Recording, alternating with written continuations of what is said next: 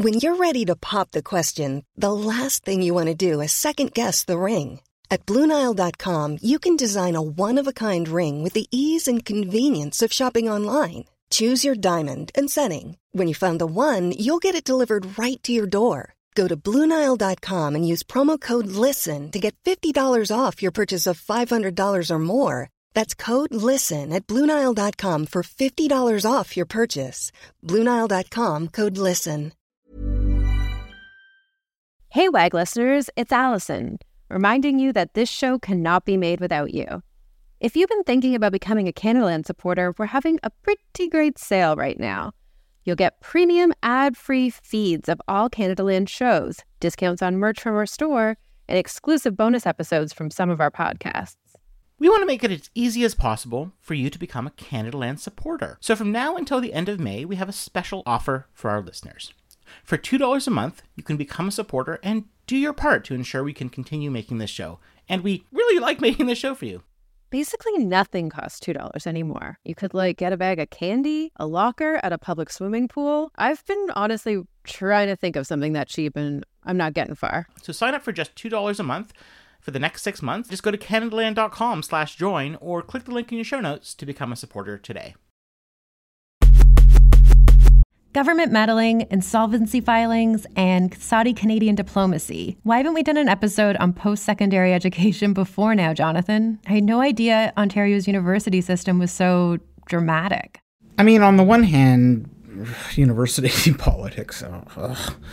But on the other hand, I mean, who would have guessed that giant public-private hybrid institutions sitting atop tens or hundreds of millions of dollars and catering to a wide variety of often contradictory interests might result in some conflict now and again. Earlier this month, Laurentian University announced it was insolvent and filed for creditor protection. The Sudbury School was unable to meet its payroll obligations in February, and the Ford government is considering taking over management of its finances. But Laurentian's financial woes are just the tip of the iceberg, or perhaps the canary in the nickel mine when it comes to fiscal problems at Ontario's post-secondary institutions.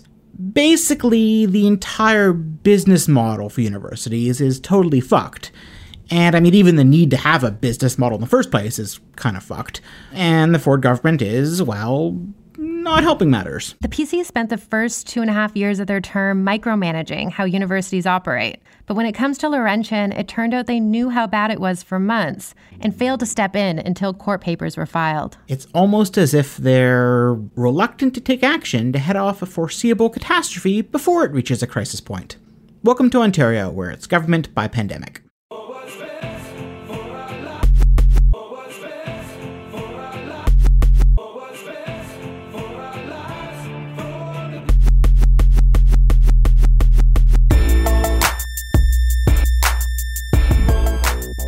I'm Allison Smith, publisher of Queen's Park Today, and while I don't have especially deep ties to my university experience, this feels like as good a time as any to announce that PC Education Minister Stephen Lecce was my student council president when I was at Western, and that I'm pretty sure I voted for him. And I'm Jonathan Goldsby, news editor at Canadaland, and when I went to U of T, there was a guy who everyone said looked exactly like me, and I'd never met him and hadn't thought about him in years until he popped up on Jeopardy in December.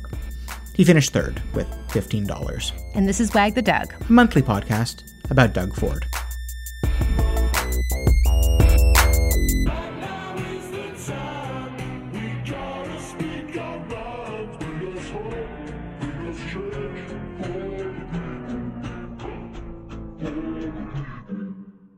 Before we dig into the larger issues, it's important to acknowledge that Laurentian, which is a mid-sized university that mainly offers undergraduate programs, has its own share of both unique and self-inflicted problems. Reporting that's come out since its insolvency filing shows that the school had some pretty unorthodox accounting practices. For example, it appeared to be mixing research grant money, tuition money, and donations all into one bank account. This has left professors at the school that were granted outside funding unable to access it, and student groups that fundraise for their activities also shit out of luck. It also pays professors a lot more money than even elite schools like McGill, and it offers courses in both English and French, which is expensive. But the provincial government is supposed to be the steward of Ontario's universities. It funnels billions of dollars to them every year and in turn has seats on boards and is basically in charge of ensuring that everything works, even though they are autonomous institutions.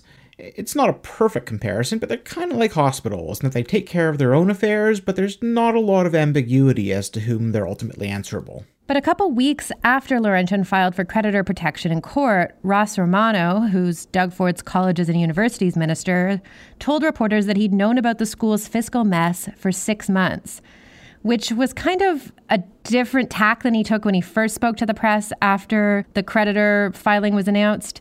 At that time, he said, "It's deeply concerning that Laurentian University has found itself in a situation where such drastic and immediate action is needed to ensure its long-term sustainability." So he kind of had seemed surprised a little bit, and then it turns out he really shouldn't have been. So Romano's appointed a special advisor who's going to probe the school's finances, write up a report, and then the minister is set to decide whether the province goes full hog and introduces legislation that gives the government greater oversight of university finances, maybe at Laurentian, maybe at other places. We really don't know what that would look like. So this brings us to the PC's contradictory approach to university oversight. For ideological reasons, they want deep control over how these institutions operate, while at the same time, they don't actually give a shit about them. There's a bunch of different things that they've done over the past 2.5, 3 years. One of the first moves they made was to force all universities to adopt free speech policies that uphold the Chicago Principles. Now, I've heard the phrase Chicago Principles a bunch of times, but I personally find free speech debates to be the most boring possible topic, so I've never really dug into what that means. Can you tell me what those are, Jonathan? All that jazz.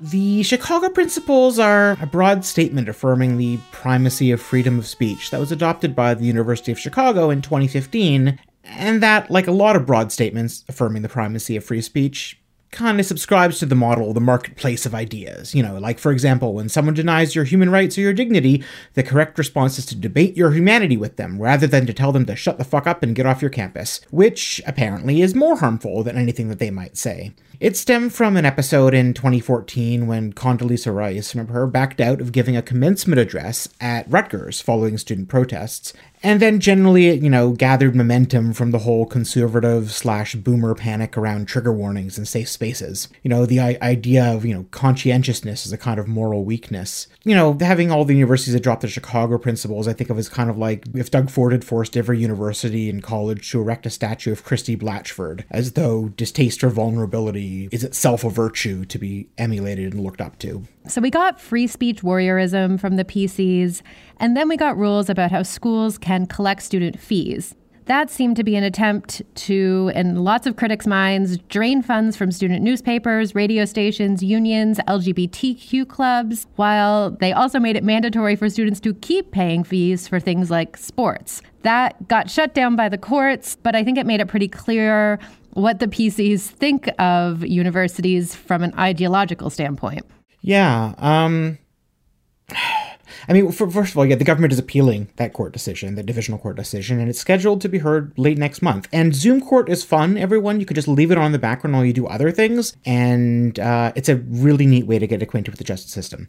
But anyway, I think this is the first time in the show that I've turned to Doug Ford's own memoirs, if you can call them that, for insight. Thankfully, the Toronto Public Library had 0 holds on the ebook for 2016's Ford Nation, Two Brothers, One Vision, which I still regret not picking up from a remainder table in Stratford for, I think it was $4.99. I took a photo, but I can't quite make out the numbers. It may have just been 99 cents. Remember when Doug Ford announced that book and he got all of these reporters to come to his house and they thought he was going to announce that he was running for PC leader or mayor or something, like some sort of big announcement, and it was just, look at my book. It's going to be our story.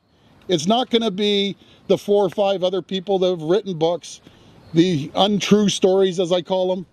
It's going to be factual, and it's going to be the most exciting book that this country's ever seen when it comes to politics. Oh my goodness. Glad I never have to go to a press conference there again at his mother's house. Late mother's house now. So anyway, in the book, his attitude toward post-secondary education is actually laid out with a fair amount of clarity, and it's not necessarily a bad or a wrong attitude or anything, but I feel like it does inform a lot of what we've talked about so far and what we're going to talk about for the rest of the episode. So he writes bluntly, or here his ghostwriter writes bluntly, "For starters, I never finished college. I don't regret that at all, but I think about it sometimes, and whenever I give speeches to high school students, I like to encourage them to think outside of going to university. Don't get me wrong, university is a critical experience for those who can do it, but that's not everybody. Looking at a high school audience, I know some kids are sitting there thinking, my God, where am I going next? For those young people, I always like to tell them a few stories. For instance, even if you cut lawns, maybe it's a summer job in your neighborhood, if you go knock on some doors, get yourself 12 customers, all of a sudden you're in the lawn care business, etc., about carpenters.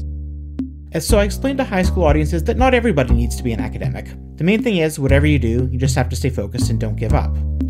And then more to the specific, he explains, I knew I didn't have the marks for university, like many of the kids in the audiences I speak to today.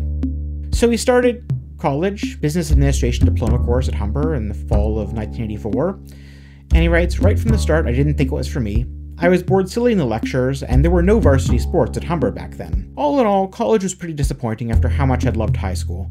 But as it turned out, it wasn't a problem for very long. And basically he explains that the teachers or the TAs had gone on strike. He wrote that the day I got to campus, only to find the classes cancelled, I turned around and went straight back home. Then I put on a suit and tie and drove up to Deco, which was his family company. Yeah, I mean, that's his life. If anything, it's kind of impressive that someone who didn't complete even a month of, or only completed a month of post-secondary is premier. I actually give him credit for that. Still, this idea of clearly not a fan of, liberal arts or education for its own sake, or, academia generally, a lot of, interest in practical skills, in entrepreneurship, in working at your dad's business or whatever. And that's, that's fine. That's a view. That's one path people can take. And the advice he's offering to students there, as he says, it's not bad advice. But it definitely has informed his government's approach to post-secondary education and for whom it ought to be, for what it ought to be, and how the funding should work. Like, as we mentioned just now, the Student Choice Initiative basically said, student fees can't be mandatory for basically anything except for sports. As he notes there, basically sports was the only thing that really interested him, and there happened to be no sports at Humber at that time. Yeah, and what he said, his advice that you just read makes me think about the performance-based funding model that the PCs instituted, which is kind of another one of their big policy moves on the post-secondary front.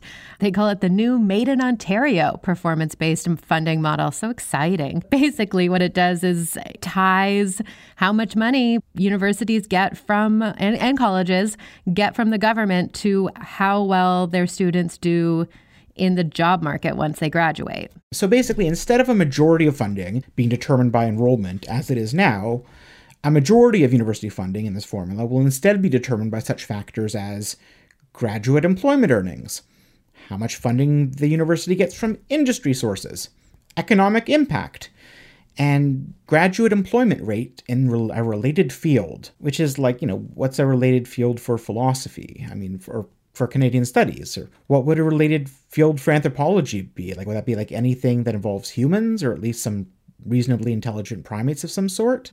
It's transparently an attack on the liberal arts in general. This model was set to kick in last spring when the pandemic hit, and the government ended up delaying it for another 2 years. So university and colleges' funding won't actually be tied to how good their graduates are at getting jobs until the 2022-2023 school year. But by that time, Laurentian, for example, will have $4 million of its annual funding riding on whether its grads get jobs, another $2 million relying on placing its students in co-ops and internships, and a bunch more tied to how important the school is to its community and other strange quote-unquote metrics like that, and like the ones you said earlier, Jonathan. So the PCs also canceled 3 university satellite campuses that had been planned by the former Liberals around the GTA. Yeah, at the time, that was mostly viewed as Doug Ford getting in a slight against his PC leader predecessor, Patrick Brown, who had just recently been elected to mayor of Brampton, which is where one of the satellite campuses was supposed to go. The other 2 were going to be in Milton and Markham. In hindsight, I don't know if canceling those campuses was actually the worst idea. I think it's fair to say that the Liberal win government never really met a university project they didn't like and had been promising to build new campuses and schools kind of as a vote-buying ploy, which has never been more true than of the French language university they promised, which has become just a disaster. Yeah, I mean, it's like, I heard, I'd heard there was going to be a whole new French language university in Ontario. It's come up before. But it wasn't until we were preparing this episode and someone asked, well, where's it going to be, that Allison reminded us that it's slated for Toronto. Yeah, some quick background then. So in 2017, Kathleen Wynne made a really big to-do about pledging to build Ontario's first standalone Francophone university and said it would be located in downtown Toronto. It was kind of this cosmopolitan dream that perhaps ended up being too cosmopolitan for the reality of Ontario. It was supposed to have up to 2,000 students on campus by the end of this decade. But when the PCs got elected, they very clearly hated the whole plan, and Doug Ford really quickly announced he was scrapping it, mostly because it was a waste of money. So cue the backlash, which was a very big part of Doug Ford's early term. The move actually led to one of his MPPs, Amanda Simard, quitting the PC caucus. She later joined the Liberals about a year later. And the Trudeau government ended up kind of quietly swooping in to basically pay for the school for the first 5 years. So it is a real thing. It's set to start taking students in September, so about 6 months from now. But it very recently came out that just 47 people had applied to attend, and only about 30 of them put it as their first choice on their university applications. They're supposed to have 200. I mean, 47 is such a sad number unless they're all like Ronin looking to avenge their master's death or something. Yeah, and since that news came out, the president of the school resigned. The school says that wasn't why he resigned. I don't know if I believe that, but who knows? It's hard to say what's actually going to happen with this thing. So Allison found these delightful promotional materials on their website, and we shall read from some of it. We are in downtown Toronto, the fourth largest city in the Americas after Mexico City, New York, and Los Angeles. Which, first of all, it's like, did they forget Brazil exists? Anyway, being taught exclusively in French while living in a predominantly English-speaking environment will allow you to use Canada's 2 official languages on a daily basis. Resolutely urban, UOF's campus is located at 9 Lower Jarvis Street in the heart of what is called the Innovation Corridor. Everyone calls it that, yes. Our neighbors are also dynamic innovation organizations and include Artscape Daniels Launchpad, Waterfront Innovation Center, Mars, Sidewalk Labs, and Chorus.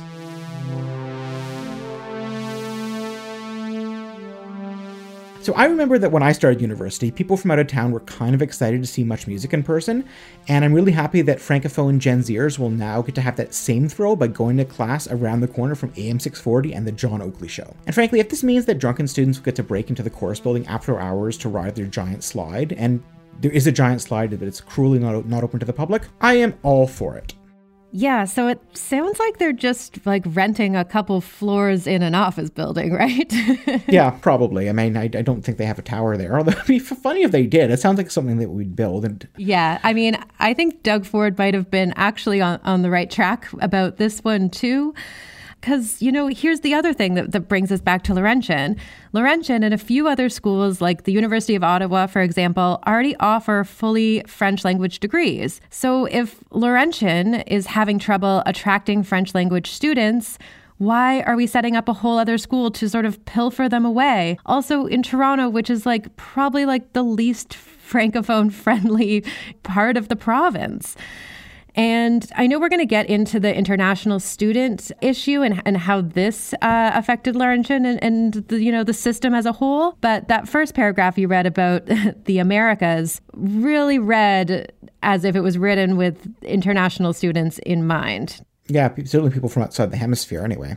So first we do have to talk about what Ford did to students in Ontario. Another thing Ford did to students in Ontario, let's say, namely slashing OSAP grants. So the Liberals had put in place a grant program that would guarantee free college and university for lower income students in the province, which was pretty big deal. It's a good thing. But that was eliminated, as were most OSAP grants that students often received in conjunction with the loans. And to make up for scrapping those grants, Ford cut tuition across the board by 10%. That's what we call a regressive tax. Yeah, because, even wealthy students are getting this 10% reduction in tuition fees, while lower income students saw the entire assistance program they relied on eliminated. Although, if the government wanted to cut fees by 100% and fund free tuition for everyone, I'd be in favor of that. It's interesting to think back and remember that it was Marilee Fullerton, who is the PC's current minister in charge of long-term care, which has clearly been just a complete disaster for the past year amid the pandemic, that she was the post-secondary minister in charge at the time of the OSAP cuts. It's always fun when someone botches one file and then they send them somewhere else where actual lives are at stake and, figure what could go wrong. So the 10% tuition cut brings us back around to Laurentian. Because universities didn't see this discount coming and, many, including Laurentian, didn't have a lot of options when it came to making up the difference. So it turns out that one of the only places post-secondary institutions in Ontario have to turn if they need to bring in extra cash is to recruiting international students. And Laurentian had already been struggling on that front. It's a lot harder to lure students to your mid-sized university in Sudbury than it is to, say, the University of Toronto or a computer science-focused school like the University of Waterloo. I've always wanted to see Science North, but maybe that's just me. But Laurentian also lost about 150 of its international students in 2018 when the Saudi Arabian government suspended scholarships to Canada, sparked by Chrystia Freeland, who was then the Foreign Affairs Minister, tweeting her support for imprisoned blogger Raif Badawi and his sister Samar, who had also just been imprisoned.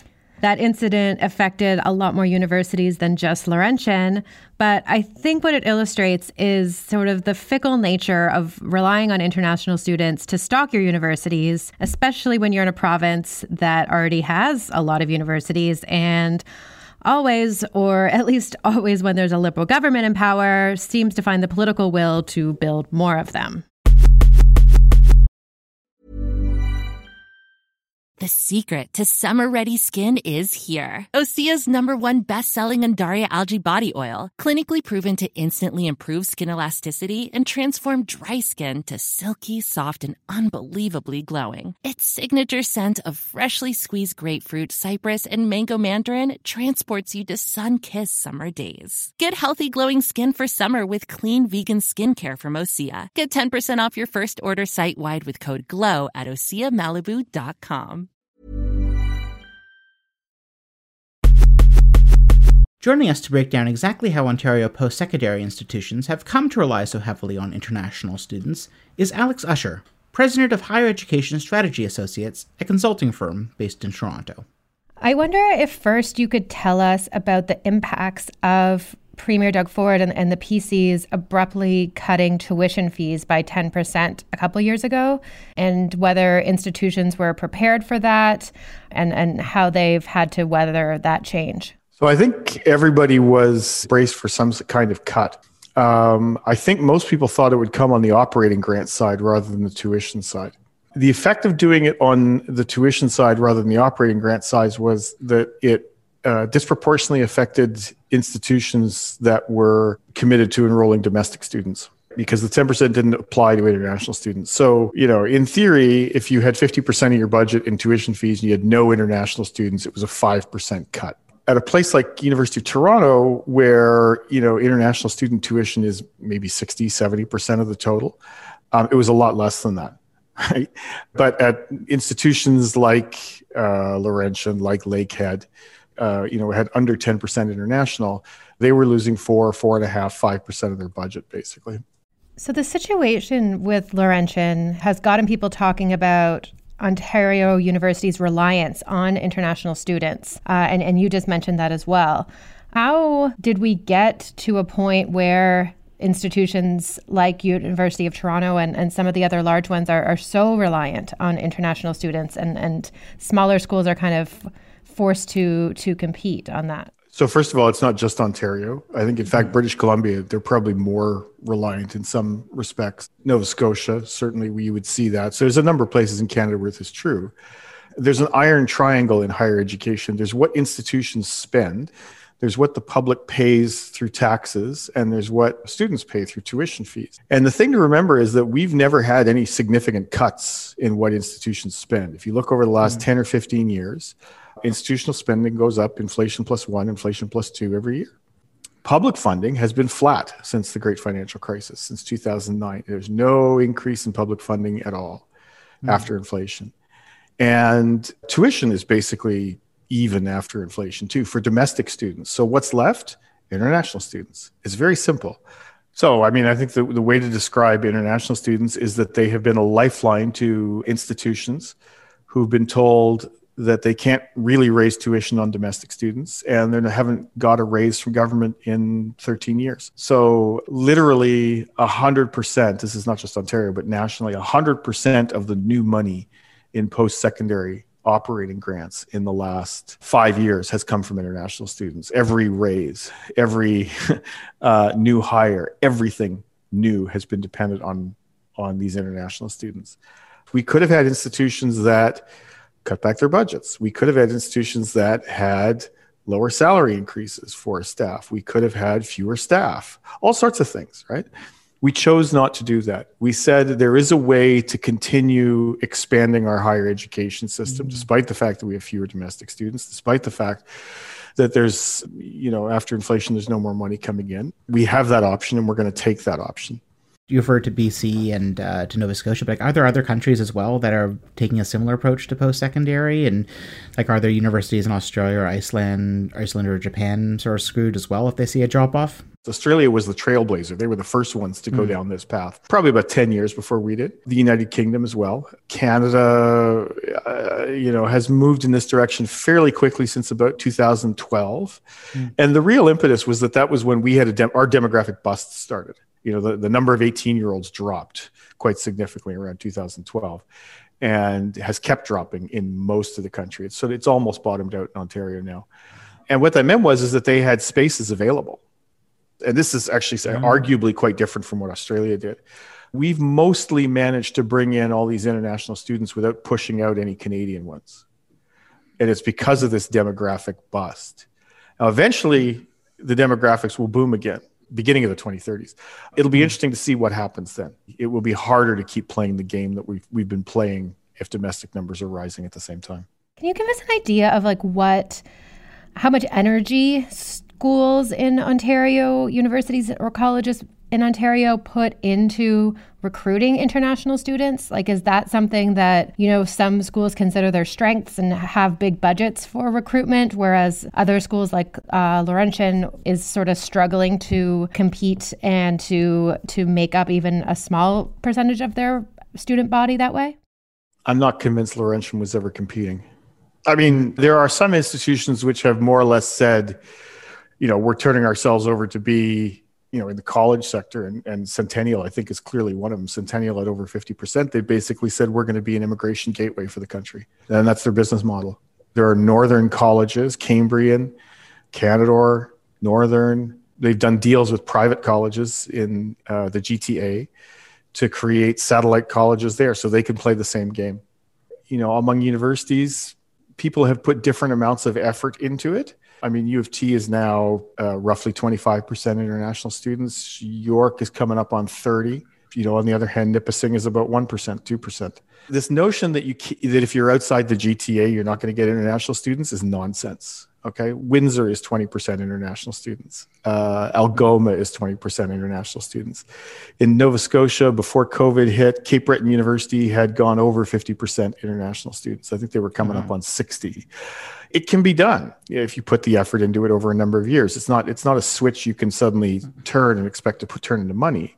But you have to work at it for a while. For whatever reason, some institutions have chosen not to. Sometimes it's a political reason, right? Sometimes they want to be known as the local institution. So I think Wilfrid Laurier, for instance, I think one of the ways they distinguish themselves strategically from Waterloo is they say, actually, no, we're the one for local kids. Does this sort of broad range of business models now leave some institutions more vulnerable to financial collapse or due to various factors than others? Does it put them all in sort of different playing fields? And are we looking at a future where if one thing shifts in the world or something, there could be some universities that are in a much better position than others? Would every university that has international students, would they prefer to have a magic wand waved and have that replaced by government money? A lot of them would. Yeah, sure. But that's not on the cards.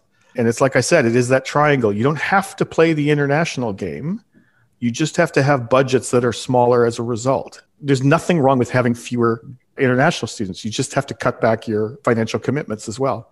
And there's nothing wrong with that, right? Maybe not every university has to have, the rock climbing walls and the luxury dining rooms and everything else, right? I mean, you can do it differently. Not everyone has to be U of T. So what would be a more sustainable model for universities, or if you think this reliance on international students is sustainable, what's your idea of the best next 10 years? In a dream world, or what's actually going to happen? I'd be interested in both, actually. You don't want governments coming in to pay for spending, right? Like, that's not the way you do it. They need a more rational basis to do it. You don't want them backstopping irrational spending. Ontario has been the lowest spender on higher education in Canada for, if I'm not mistaken, 38 of the last 40 years. Oh, wow.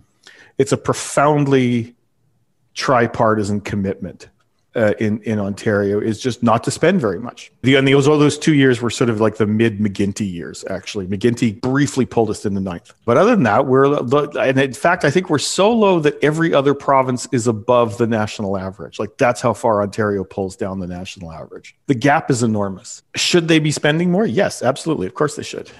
That'd be great.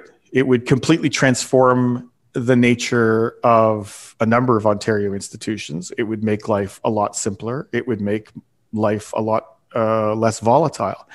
Now, it's not clear to me that if they did that institutions would necessarily stop getting international students because, hey, money, right? It's like, hey, we know how to raise this money. We just go ahead and get students. Why would we stop just because somebody else is giving us more money? Once you turn on that tap, as long as those institutions are good at it, why would they stop? I mean, it would give a better floor to institutions that are not very good at it, but that's about the only thing it would do.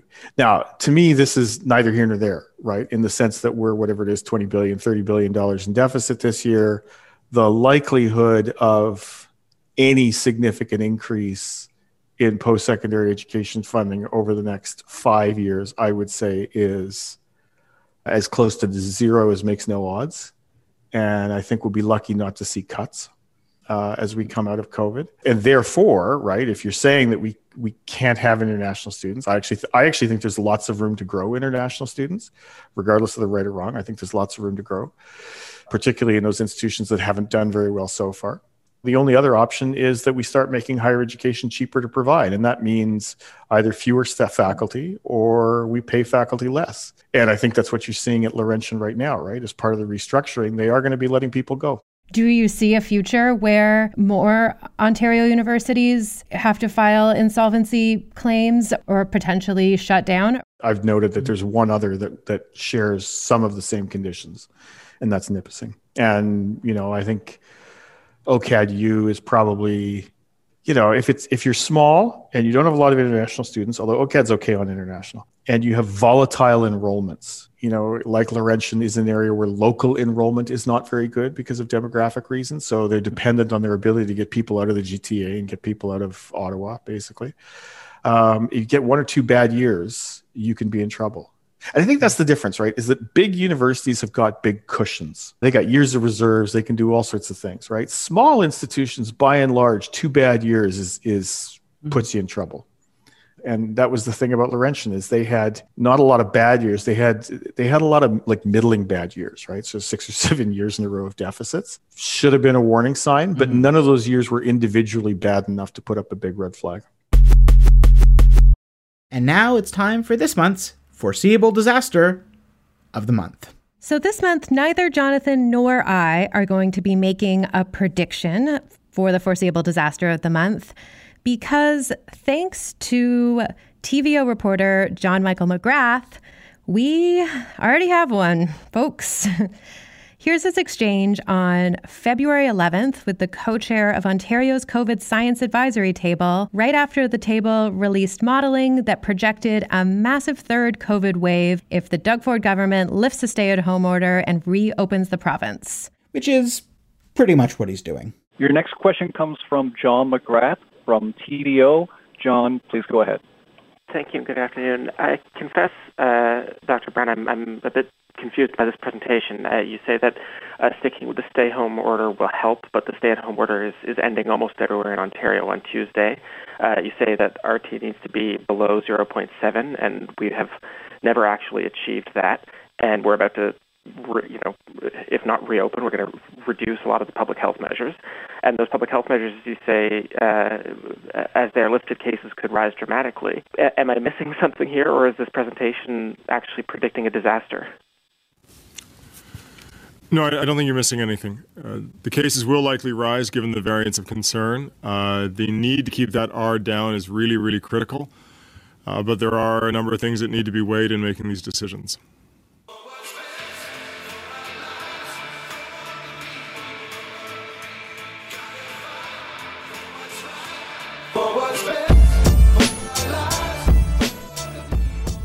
And that was Wag the Dug, a show about not missing anything. I'm Jonathan Goldsby, and you can find me on Twitter at Goldsby. I'm Allison Smith, and you can find me on Twitter at Queen's Park Today. Our producer is Damilola Onome, our finishing producer is Kevin Sexton, our managing editor is Andrea Schmidt, and our theme music is, as always, by and or remixed by Nathan Burley. Our podcast is listener supported. If you like what we do, support us. Go to wagthedug.com or click the link in the show notes.